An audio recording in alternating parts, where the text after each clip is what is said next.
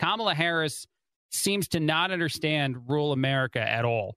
This is one of the bigger things that got criticized all weekend long. I think she said this Saturday night. It's hilarious in a lot of ways. And it kind of also potentially maybe demonstrates that she doesn't really understand technology in general. I'm not sure which one you'll feel is more appropriate here, but she was doing an interview. She was asked about voter ID laws and said it's really difficult to get a photocopy or some sort of version of a copy of an ID. That's just a very difficult thing for a lot of people to get done in 2021. Here's Kamala making up a crazy argument. I don't think that we should underestimate what that could mean. Because in some people's mind, that means, well, you're going to have to Xerox or photocopy your ID to send it in to prove you are who you are. Well, there are a whole lot of people, especially people who live in rural communities, who don't. There's no Kinko's, there's no Office Max near them. People have to understand that when we're talking about voter ID laws, it's impossible. Be clear about who you have in mind and what would be required of them to prove who they are. Please, the people.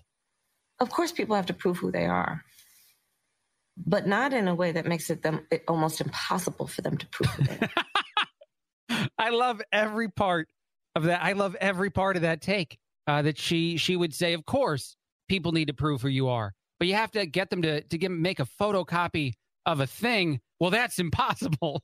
No one can get that done in any community. That's ridiculous as an idea. It's ridiculously elite for one, but just in general, the fact that could actually be an argument that might take place more and more places, that it's just technology is impossible in some communities. We can't. Do they have an ID? We don't know.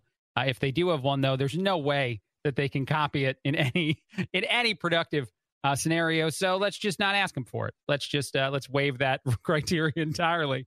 Other news: Chris Christie is out there defending a lot of the voter law debate that goes on and saying that the rhetoric is just out of control on the left. That no matter what the voting law is, however it's passed, whatever it says, the rhetoric from the left is going to be that this is an attack. It's an affront on democracy. It's the end of society, et cetera, et cetera. The rhetoric here outstrips what's actually being done. Let's look at the Texas bill. The existential threat to voting is by saying we can't have 24-hour voting or drive-through voting.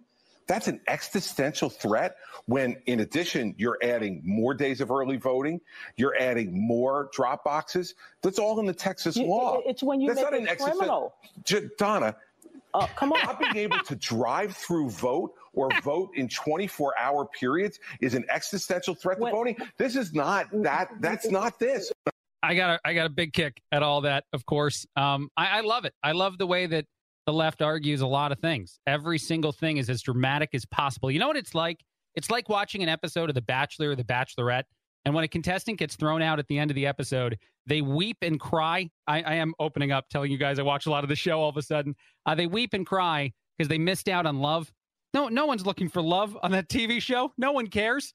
And you're not weeping because you missed out. You're weeping because you got embarrassed on national television. But that's the emotions that come into play with almost everything that's said on the left. Next time you watch them say something about how this is the end of democracy as we know it, just go ahead and do a side screen with someone getting kicked off The Bachelor or The Bachelorette and see how familiar they feel